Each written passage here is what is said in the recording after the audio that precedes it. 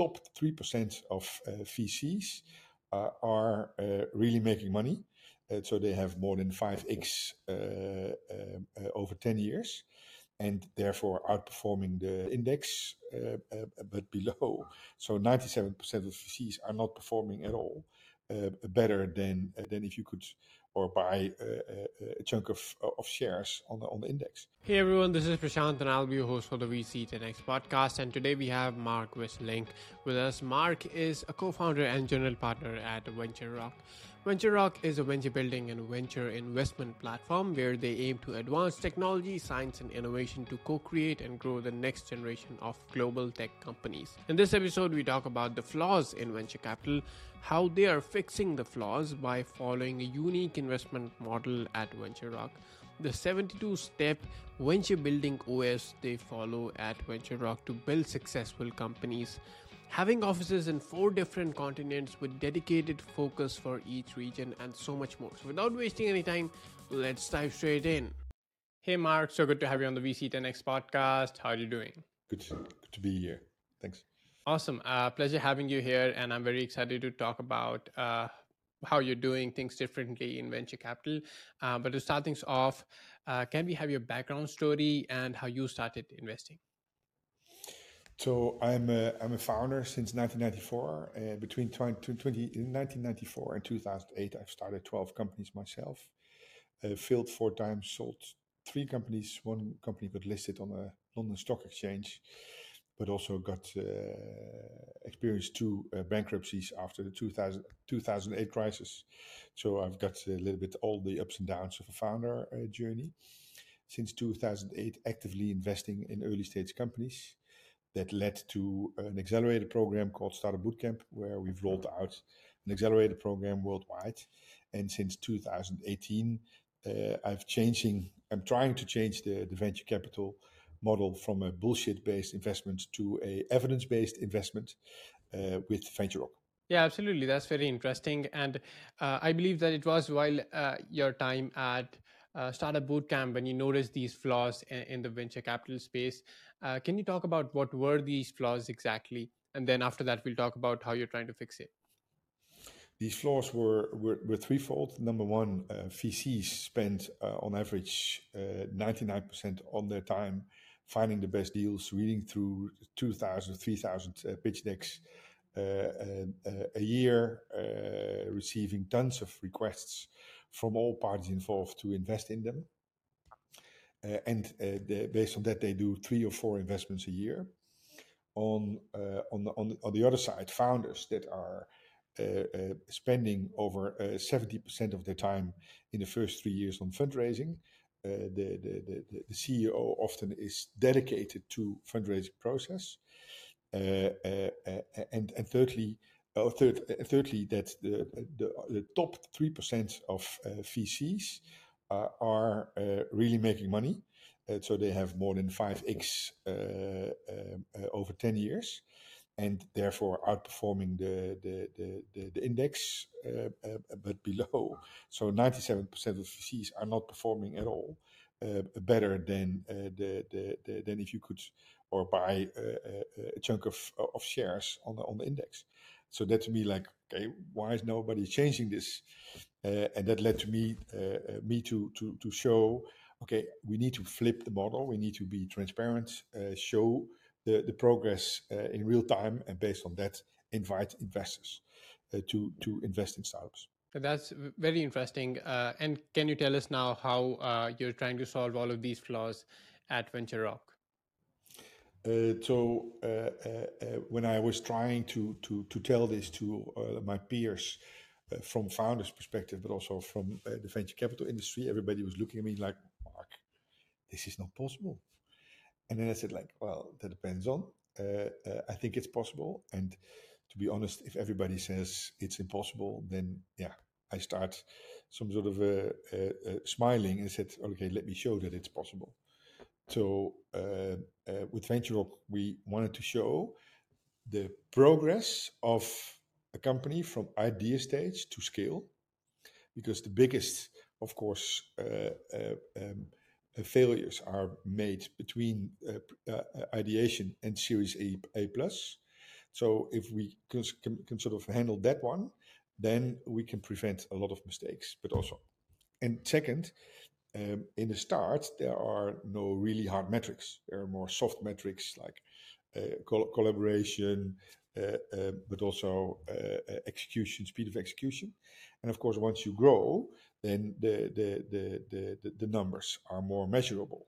So hence the reasoning behind, okay, let's build a system where you can measure soft metrics in the start and hard metrics later on. And that's what we've built. And we've built now 12 companies and tested the model. And of course, we are now building it from an MVP in a more technology platform, but that's where we are right now. We needed to just test the product, eat our own dog food ourselves at first. Absolutely. So is Venturerock a venture capital firm? Is it a startup studio or is it an accelerator? What do you call it? I don't call it either of them, but Okay. or all inclusive. We call ourselves an all-inclusive venture capital platform. Okay. So that means that we can facilitate companies from ideation to growth, but we can also facilitate other investors to invest in those type of companies. Awesome. And I would like to understand in detail what is this entire system that you've built. It's called Venture Building OS, that your companies follow at Venturerock. So I would like to understand what goes on in that 72-step process. So I always compare it to a car wash for companies, right? Every time we go with a car through a car wash, it's a different process. Car is different, but at the end, the car always seems to come out quite clean.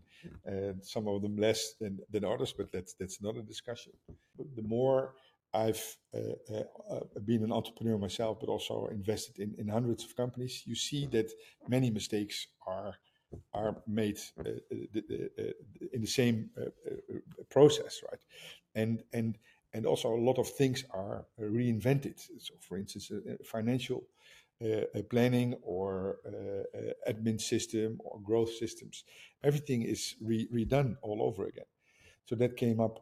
That's why we came up with a Venturerock operating system, where a lot of things are being some sort of standardized to let the founders focus on what they need to focus on, and that is finding a product market fit and getting the first customers, and not all kinds of other bullshit, shareholders agreement, setting up admin, finding the best tools that work, etc., etc. No, focus on what they need to focus on. Yeah. And that's why we came up with the 72 steps Venturerock operating system. Okay. That's very interesting. So, if you could tell in more detail, how does this actually work in practice? Let's say a founder comes to you. So, what are the initial terms you're going to offer? Are there going to be conditions that, okay, if you achieve this target, you're going to get more of this funding? So, are you investing in phases and stuff like that? So, tell us more about that. Yeah. So, we ideally invest in pre-seed, so ideation and maybe the first MVP type of companies. We put them in the operating system at step zero, and step zero for us is a team of minimum two, maximum three co-founders with complementary soft skills and hard skills. So we do already some sort of an assessment on what the fit is of the founders amongst each other, but most importantly, the founder problem fit. If they are really genuine in love of the problem that they want to solve.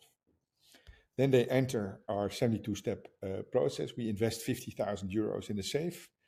They need to go through the first 19 steps, and if they are able to get the first validation, then after step 19 they receive 150k, also in a safe. Based on the next steps, it's all about lean startup, first version of a product, etc. Get the first customers in. We invest in the third phase 500,000 euros, where we can build a more rigorous type of MVP and get more customers paying and feedback of the product. And then if they've been able to show growth in a stable way, when we invest in the fourth phase, 1.5 million, and that will mostly be done in an equity round that triggers conversion of the first 3 rounds. Got it. That's a very interesting model. And can you tell us how this model is maybe safer for investing for the VCs? And does this guarantee more returns because you are, spreading out your bets? You're not placing a big bet at once, but like spreading it out. So, would love your view on how this impacts the return of the fund. Our unique approach is also that when we start with step zero, together with the founders, we create a vesting agreement. So that means that if somebody is leaving within a certain amount of time, he or she loses all the shares. And we can even replace the founders. So the company is not of the founders, the company is of all of us. So we really have an obligation towards each other, us included, but the founders as well, to build a solution for the problem that we are all in love with. And if that means that somebody leaves, then we can replace the founder. And in many cases, in the former models, company was bust. And in our case, company will continue. That's pretty awesome. But are founders welcoming of that? Are they okay? Because this is a significantly different model than almost all of the entire rest of the industry, right? They're following a different model, and you're doing a different model. So does that mean that you are the only source of investment for them if you're working with them? Yes. So that means that if they are able to go through the steps and to the motions of the entire car wash, they receive money from us only. Okay. Yeah. So they can really focus on execution. So that's also attracting most of the startups that we attract. They are experienced founders because they know how hard it is to fundraise, and now they can finally focus on the execution instead of losing valuable time on fundraising. That's pretty awesome. And I would like a view into how much of equity are you taking in different rounds. Let's say at step 0, what's the equity that you're taking in? Then the next step, maybe step 19. At that step, how much equity more do you take in for the investment you put in? Can you tell us more about that? So that's undecided, because at the end, every valuation of any company in the first 3 years is based on bullshit. So that's why we use in the first 3 phases only a safe, and only in the last phase together we determine the valuation, what triggers all of our investments, but also of course the time investments and the of all parties involved. Awesome. So we determine a cap table that's healthy for the company to do follow-on raise in Series A plus. Okay, got it. So is Venturerock investing its own money, or does it have its own LPs? How's it structured basically? So we do that currently from our own balance sheet. Okay. But we are now in the making of some sort of a dual entity model. So we create a fund that will probably pick up the phase D investments. So we build phase A, B in the first 3 phases, and the fund will pick up the last phase. Okay. So because it has been very cumbersome to explain a new model like this to larger LPs. They were looking at us like. Currently, we have 45 co-investors on our cap table, but they all are entrepreneurs like me. But if we want to attract larger LPs, they look like at us like an odd duck. And we both know that in the financial world, odd ducks are not really welcome. So now we've created a dual entity structure where we have a fund attached to us, a classic GPLP structure. Absolutely. That's pretty amazing. So right now, if I say it like that, it's more of a startup than a VC firm, because you have your own investors who are on your cap table, and you're investing out of the balance sheet, much like how a startup does. But you're in plans to also get a VC fund in. But for founders, of course, it doesn't matter. They're getting the funding, so they can call you a VC as well because you're funding them and helping them succeed. So that's great. Yeah. That's pretty awesome. And I have learned that Venturerock has 4 offices in 4 different continents, right? That's very interesting to learn. So, would like to learn about how difficult was it expanding to all these different regions, and how do you look at all these different regions, and which one is most exciting to you going forward?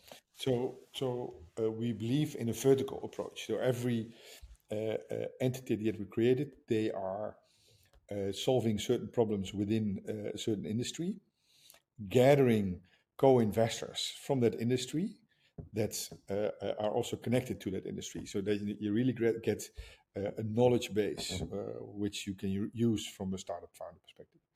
So that means that in Amsterdam we've created a fintech. It's a connection with fintech, but it's more that we build software to create full transparency in the value chain. And that's applicable, of course, to startup finance, but also to supply chains. The second one is a sports stack in Los Angeles, because Los Angeles is the capital of sports in the US, so it makes sense to start one over there. Then the third one was in Singapore, where we are launching some sort of impact builder. And recently we've set up an office in the UAE, where we are going to help urban builders, so technology that creates a better environment in cities. And therefore, we see the specific problems that we want to solve in those specific regions as a match. Urban technology with all the things going on in Dubai, Abu Dhabi, but also, of course, the recent announcement of NEOM in Saudi Arabia. It's a huge opportunity for urban tech. Right, absolutely. That's a very interesting model, like having different focuses for different regions. So, Yeah. is it only open for the founders of those particular regions, or let's say a founder in the US wants to solve a problem that's not the focus of the US office, but is focus of the Abu Dhabi office? So, are they going to Yeah. move there, and then work, or how's it going to work, or are you going to reject them? No. So sort of, we also hope that we can attract foreign founders towards the specific verticals, Okay. because we also want to collaborate with local parties that have direct access to pilot customers, because that's where a lot of startups have lack of. Nobody wants to be the first customers. So no, we hope we can also attract foreign founders towards that region. Awesome. But the focus remains the same. The focus of Yeah, each region remains the same. The founders can move around, right? yeah, yeah, Okay. Okay. exactly. Great. And you have also an amazing experience of being a founder yourself, building a company 12 times, even failing 4 times, having one public listed company. So, can you share what would be your biggest advice for founders that are building now? Create a support system from day one. And the support system can be future customers, can be experts that can really help you connecting the right dots, and early investors that are also in love or connected with the problem that you want to solve. The earlier you start with that, All right. it keeps you more sane along the very difficult ride of starting a business. But you also give the people some sort of co-creation, right? Together, because yeah, you can't do it alone. It's very simple. Yeah, totally agree. And another subject that's kind of related to this one, that having a support system is really important, especially in a difficult journey like this one. Uh, do you think solopreneurship, as it is being promoted in places, do you think that's a good thing? That's a pathway that founders can explore? There are Or, multiple companies that being started by a solo entrepreneur, yeah, as long if you have a good support system. right. And then you create a support system that suits you as a person. But yeah, it's I always make a joke. Yeah, if you celebrate successes or failures, it's much cozier to do that with two person than sitting on your own at the bar crying with a glass of beer. Absolutely, totally agree. But I think at VentureRock, you have a thesis that you're not going to take a solo founder. Is that correct? We have taken up solo founders, but we Okay. always have pushed hard to find a second one Okay. because we know that you go much faster when you have two people dedicated on working on a company Right. Awesome. Awesome. by far. And now moving on to my last main question before we do the rapid fire round. And this one is about you've talked about this on other podcasts as well. And this is about having customers as your investors or co-owners, basically. So can you tell us more about this concept? So I believe in the future of fractional ownership. And that means that it needs to be really easy to invest in a company. We within our ecosystem, we are building companies that makes it possible to invest on evidence in a company with 3 clicks, click, click, click, and you are an investor. And and when you looked at it from a consumer-driven, business to consumer-driven companies, I think it's one of the most powerful tools to have a plethora on small investors on your cap table that are all in love of the problem that you want to solve. But there's a big but. Right. Don't make the mistake to get them in too early. And we've seen many startups in the early phase doing crowdfunding, and they needed to do a pivot. And what happens that you have a crowd that is investing in proposition, your first proposition, and then you pivot it, and then people say like, huh? Why? I've invested in this. Now you're going to do this. So don't start too early. But once you have determined product market fit, one of the best parts of fundraising is done by the potential customers or already existing customers after product market fit. Yep, absolutely, totally agree. And that's great perspective on crowdfunding. Like a lot of founders consider it initially, if they're not able to raise from institutional investors, they go the crowdfunding way, raise some money. But there can potentially be a case that in future we'll need to pivot, and that'll be really hard to communicate that Yeah, to a yeah, crowd than a yeah, single or two, three yeah. investors, right? And then Uh, even yep, I've seen and experienced pushbacks of the crowd, like what the hell? Yeah, it's sort of, I've invested in this, and why are you pivoting? Yeah, and right, that's right. then you can have a negative crowd, and then it will be really difficult to succeed. Absolutely, that's very helpful there. And now let's do the rapid fire round here, and I'll ask you five quick questions about the investing that you're doing, and you have to give five quick answers. Sounds good? All right. So the first one goes: what are the sectors and regions you invest in? Europe, MIA, and Asia, APAC mainly, in fintech, urban tech, and sports tech, and all with a problem that is worth solving. So we have always an impact angle. That's great. And what's the typical stage of investment? Pre-seed as early as possible. Awesome. And what's the typical check size you put in? We always start with 50K.